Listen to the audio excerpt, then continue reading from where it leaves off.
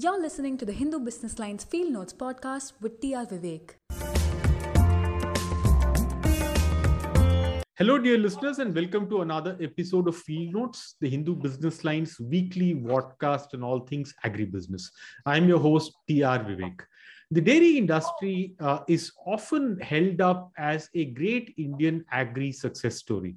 India is home to nearly 540 million heads of livestock animals, including cows, buffaloes, goats, and camel.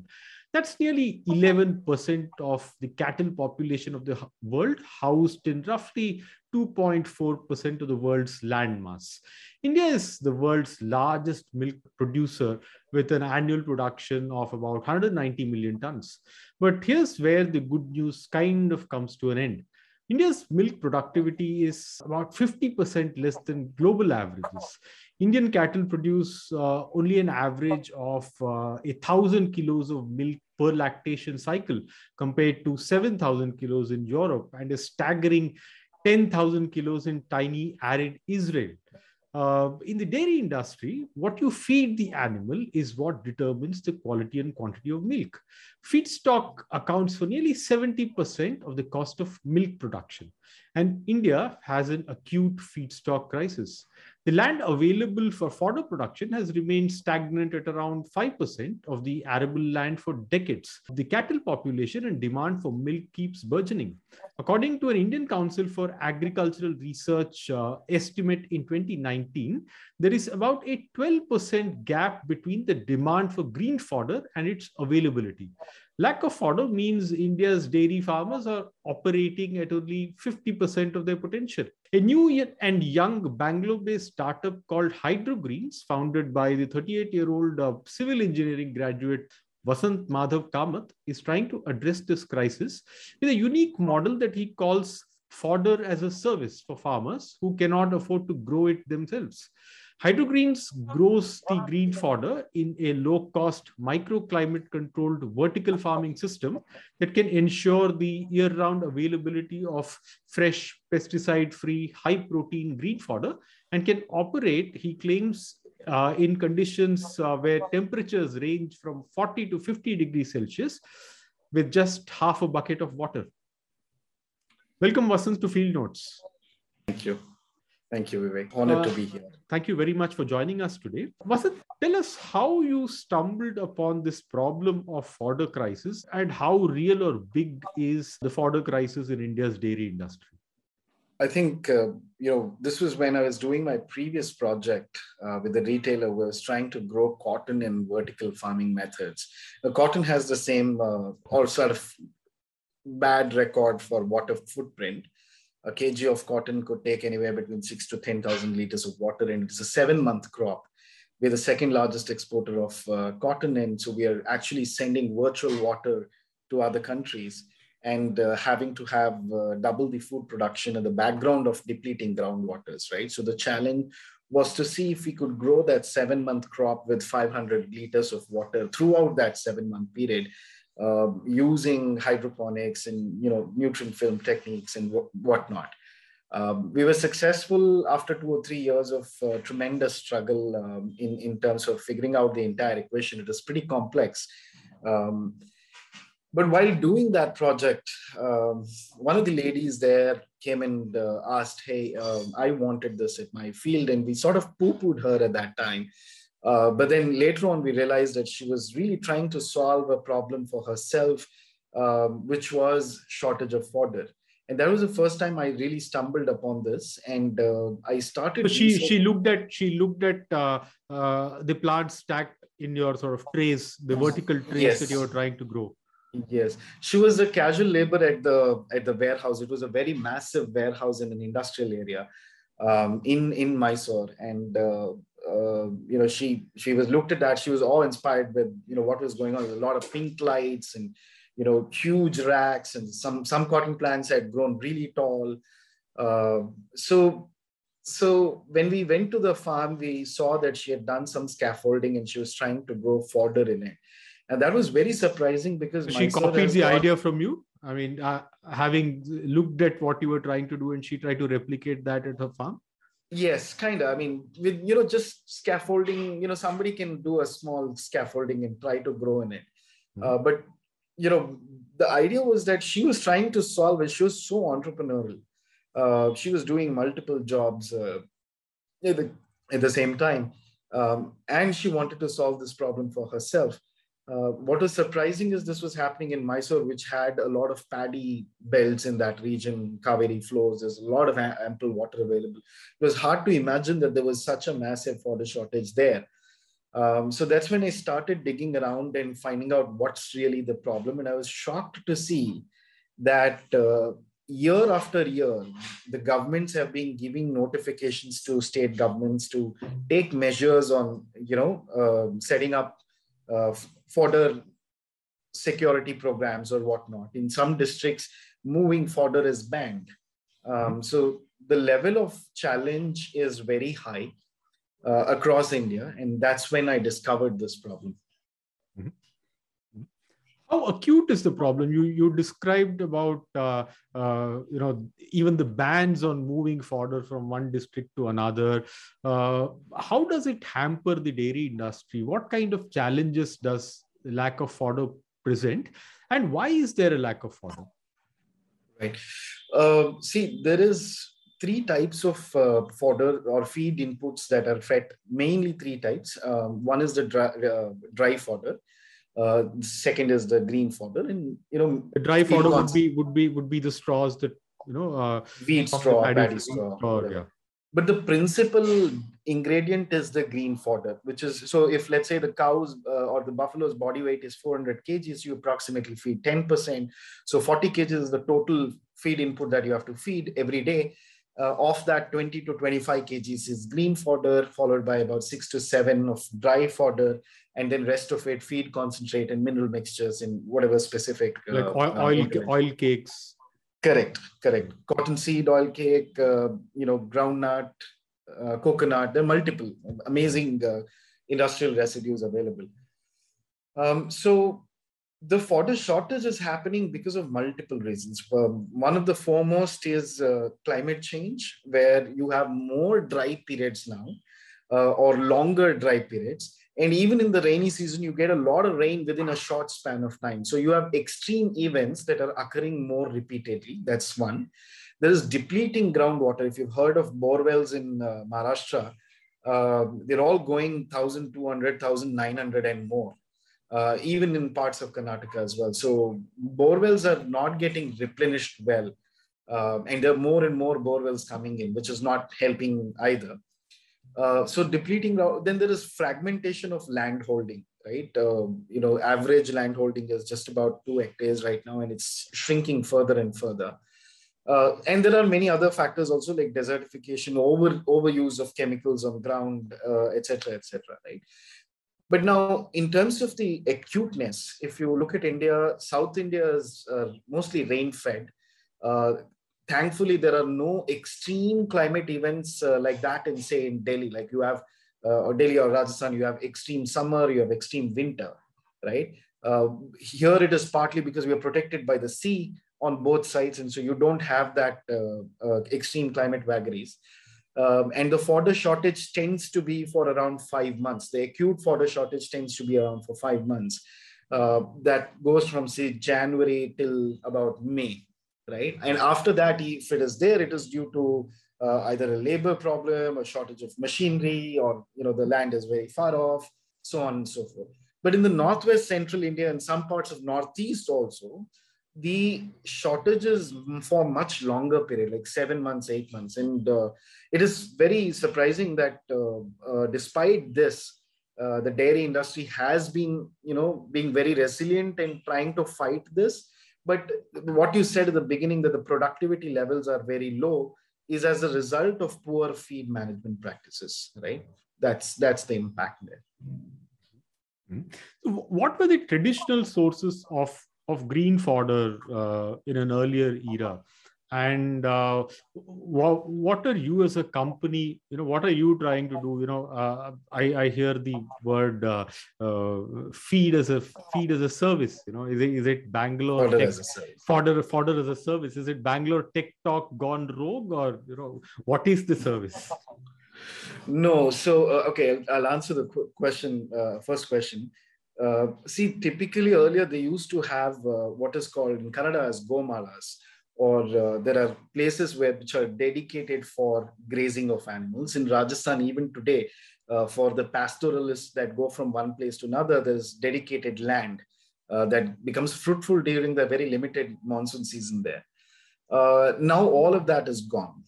Okay, that's one. Second, large areas are going for cash crops or commercial crops, the residue of which is not so green. Like if you take maize, for example, maize is produced in Bagalkot and Bihar, to a great extent.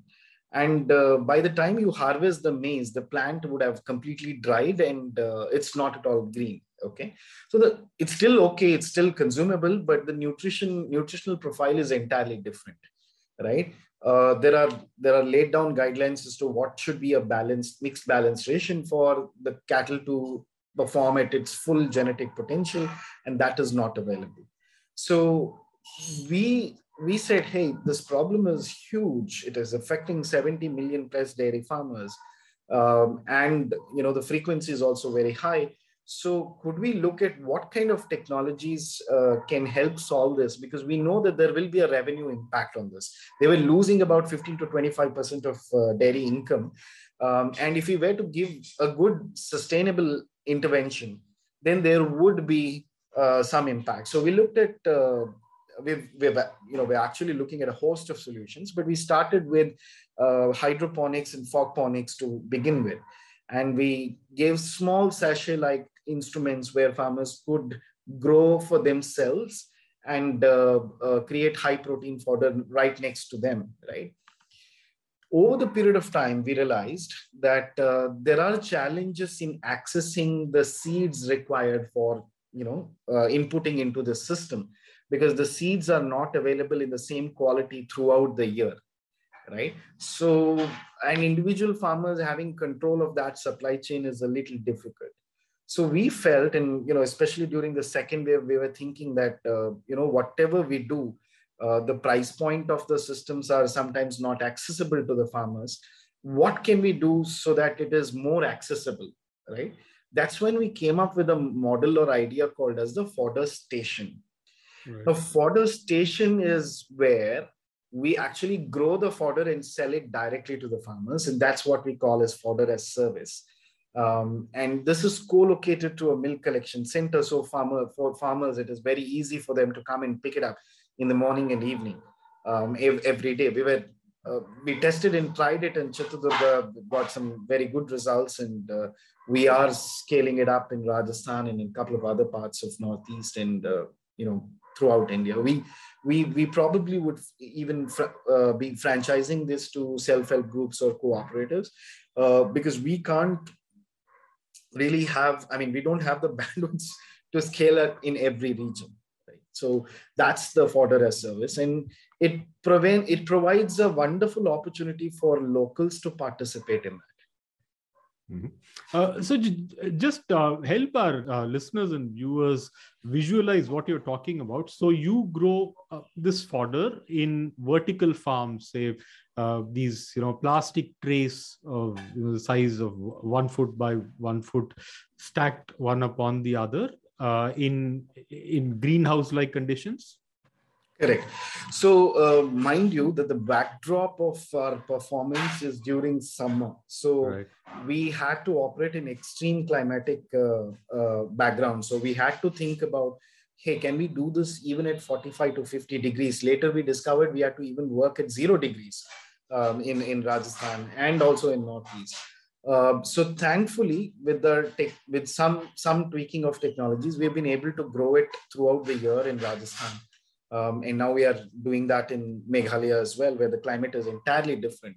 Mm-hmm. There have been a lot of iterations in the technology. I'll not go into the details, but Basically what happens is you take a seed, you sprout it, and you transfer it directly onto a tray. There is no medium, zero medium.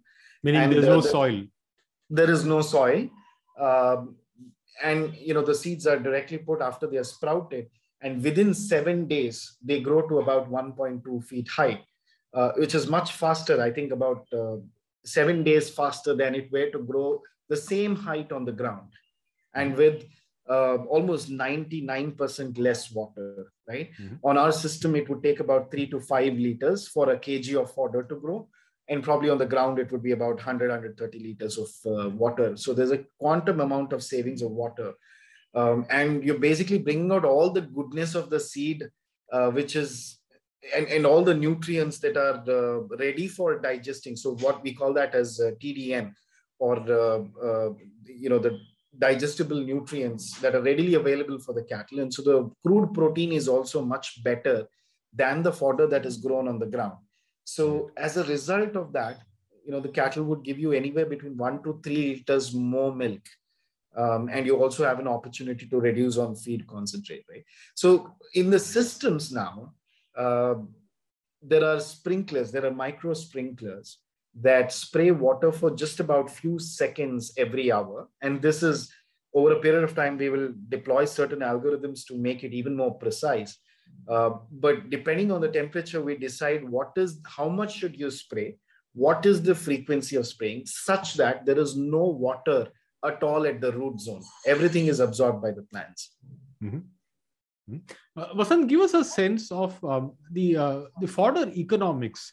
How expensive is it? How much does it cost a farmer or a daily or weekly basis in terms of green fodder?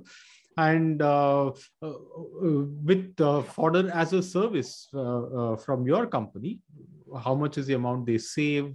Or how expensive is it? Because you may be using modern methods. I don't know how expensive the cost of production at your end might be. See, there are three main items here. One, earlier, if you were to buy green fodder from the ground, from a neighboring ground, it used to cost you around 2 rupees, 1.5 to 2 rupees. Depends on region by region. There's no hard and fast data or study on that, but this is what we have found from our field studies. And in our system, in the Kambali system, if you were to grow it yourself, the cost of production for yourself is roughly about 2.5 rupees, right? So it's comparable, so to say, with what you would get from the ground, slightly expensive on the system. Now, all of this depends upon what is the seed price. But is that cost taking into account the savings on water? No, I mean, we're not taking that cost. I mean, because water is very negligible. As you described, there is a quantum sort of decrease in the water requirement. With your system. Yeah, so we've not taken that and not taken the energy required by the motor. If you have a 5 HP motor that is running on your farm and you have to flood the acre every week, we've not taken all of that into account. But typically people sell it at 2.5 rupees, which is the same when you do a production. But the thing is, seed availability, the maize seed has to be available to you between 12 to 20 rupees, right? That's when it is brilliantly economical. Even at 25, you could stretch it a little bit, but not beyond that, right? So that is the main catch there. Now, if we were to grow and sell it, we are selling it at roughly about 7 rupees a kg compared to, if you were to grow it yourself. So the reason being, we have a greenhouse, you have a dedicated team for that. There's multiple different technologies and there's a lot of convenience added. We probably would deliver it to your place. So that's roughly 3 times more than the cost of fodder if a farmer were to buy it from the market. Or do it themselves. Yeah. Right. There is no fodder availability right now to buy it from the market. Green fodder, no. Dry fodder, yes. Okay. Now, dry fodder also, landing cost per kg is roughly 9 rupees to, during the season, it goes to 13 rupees. So it's very expensive. Dry fodder is even more expensive. and dry fodder doesn't add much on the productivity. It's just a lot of fiber. It probably ends up contributing more into methane and indigestion. Anyways, so here in the fodder station, because it is a service delivered to your home, and on demand, completely grown for you, you have no headache, etc., etc. Let me take that case and tell you how it is still economical, right? We have got a lot of data recorded from our customers, and on an average, they've reported about 1.8 liters increase in milk at a procurement price of, let's say, 30 rupees per liter. That comes to about 54 rupees incremental revenue, right? Then there is potential reduction of feed concentrate, which is roughly around 18 rupees. So a total of 72 rupees can be earned by the farmer every day per cattle. The cost of purchase of a tray. Now, this tray we had designed so that there is optimal feed given to the cattle, because we've studied that if you give beyond, say, 7 or 8 kgs, there's not much appreciable incremental milk, right? 7 or 8 kgs a day. Yes. 7, 8 kgs of this hydroponic fodder as a supplement. If you give more than that, there is not, an appreciable increase in milk. So we've designed the tray in such a way that you get around 5 to 7 kgs in each tray, which is optimal that you could feed. One tray per cattle is more than enough. And the cost of a tray is roughly about $40.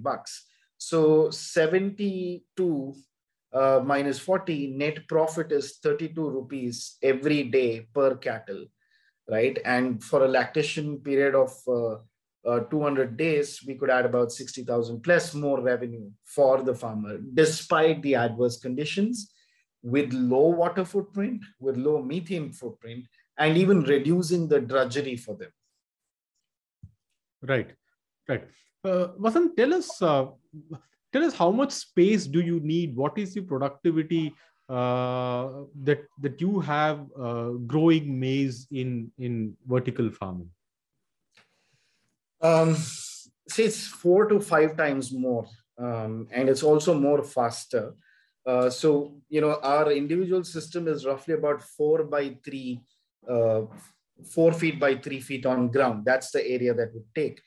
And in that, every day, we would be able to get every day, right, about 20 kgs, right?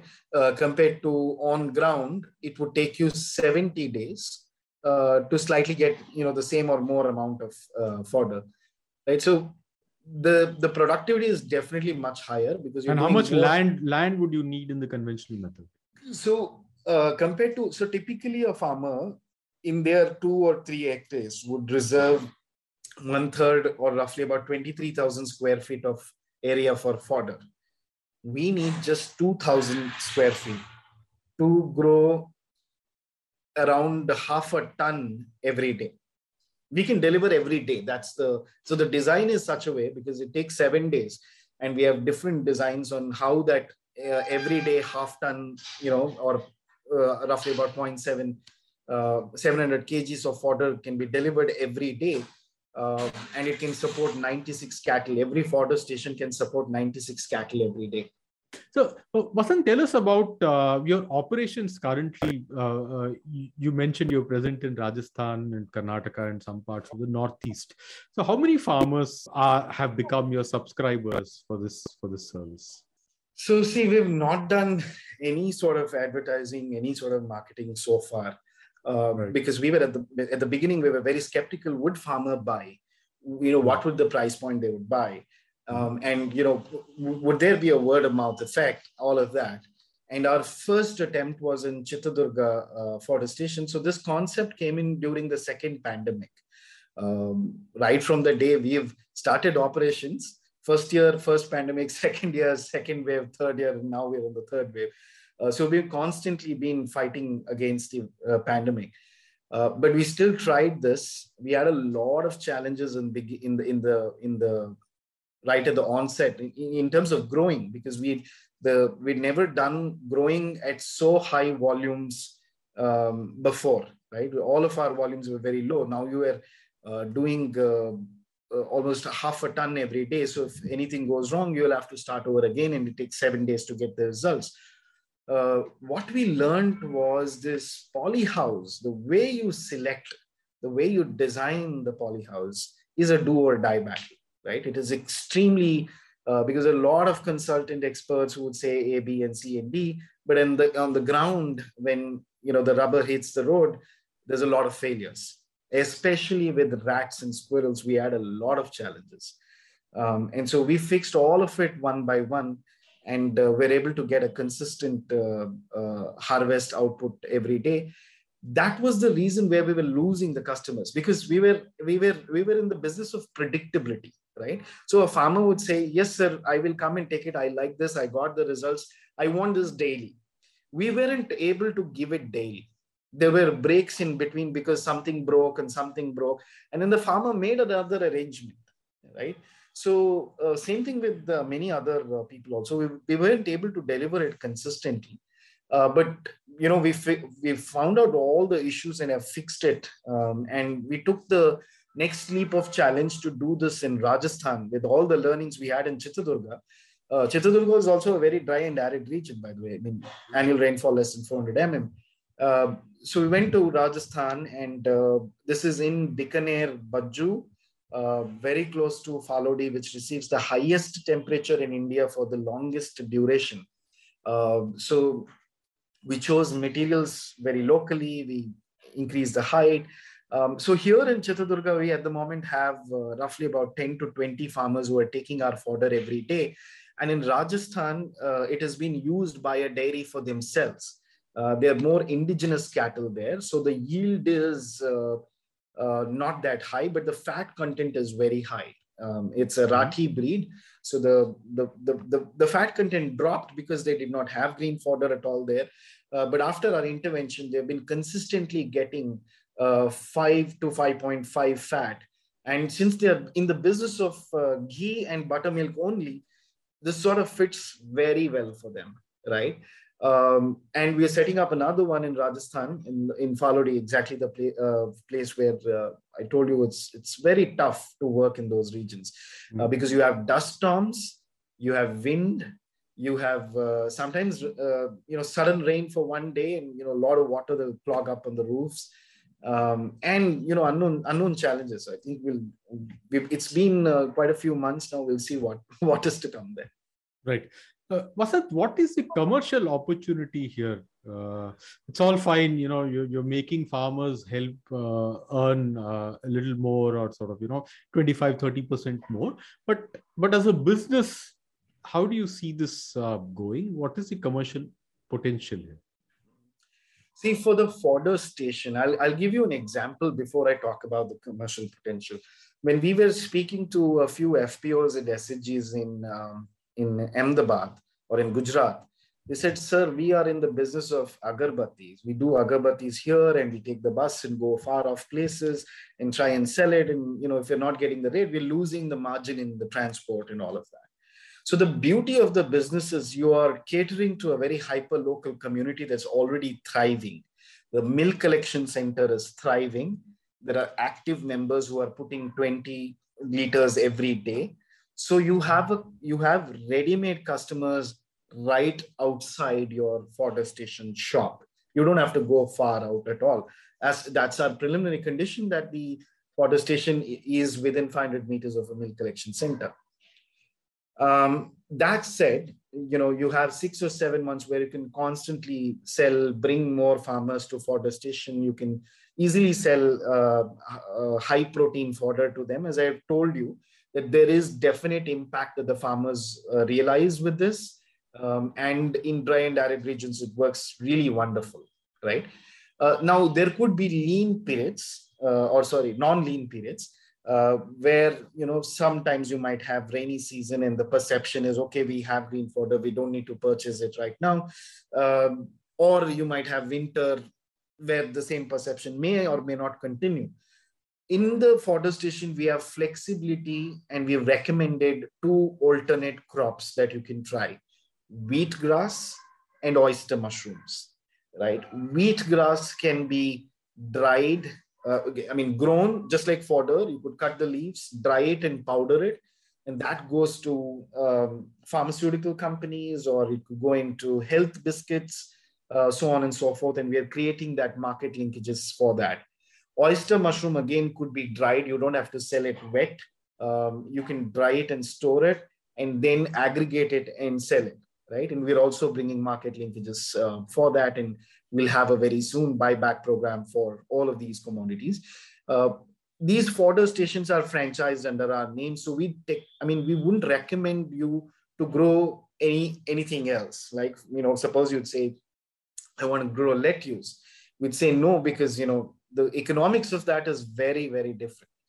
In vertical farming, we know what the thumb rules are, and we know what the technology is, and we are expert in these crops, and therefore we are recommending these 3 crops. And in the future, we will have more exciting crops to come in, and this forestation may take a different avatar.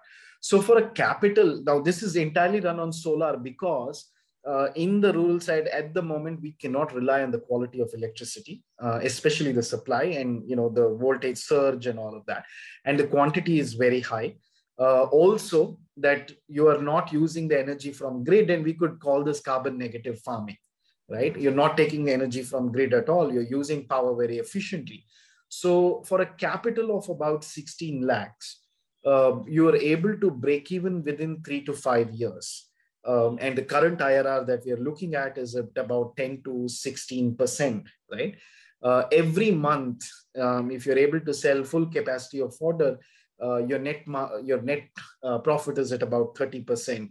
So I think it is a great proposition for people who want to make an impact back in their village, or even for anybody who wants to, really get into farming, serious farming, that impacts their community's life meaningfully, right? And we are 100% sure of the impact that the fodder would drive for the climate, for the environment, and for the farmer. And we're also very sure of the returns that you would get by helping such a community. Right. And also meant market size in terms of, for a company like yours, is there a large enough addressable market? It's a very, very big, sir. You said in the beginning, it's 500 million cattle. Each cattle requires a minimum of 20 kgs of green fodder. So you could multiply that number. It's very insane. There is, according to the Indian Grassland Institute, the requirement is around 800 to 1,000 million tons, of which the deficit at the moment is around 260 to 300 million tons. According to me, it's my own hypothesis that it is much more higher than that, because there is another industry that is coming to eat agriculture, which is the ethanol industry, right? And it requires a lot of feedstock to go into producing ethanol. I don't know to what extent we could continue to supply sugarcane, but I think more smarter feedstock need to be made available for this to sustain in the long run, if you want to go away from fossil fuels. So I see that also continuing to create a lot of challenges for dairy. And I think the market is very big. Vasant, thank you very much for joining us today on Field Notes. Until we meet next week, goodbye and God bless. Thank you.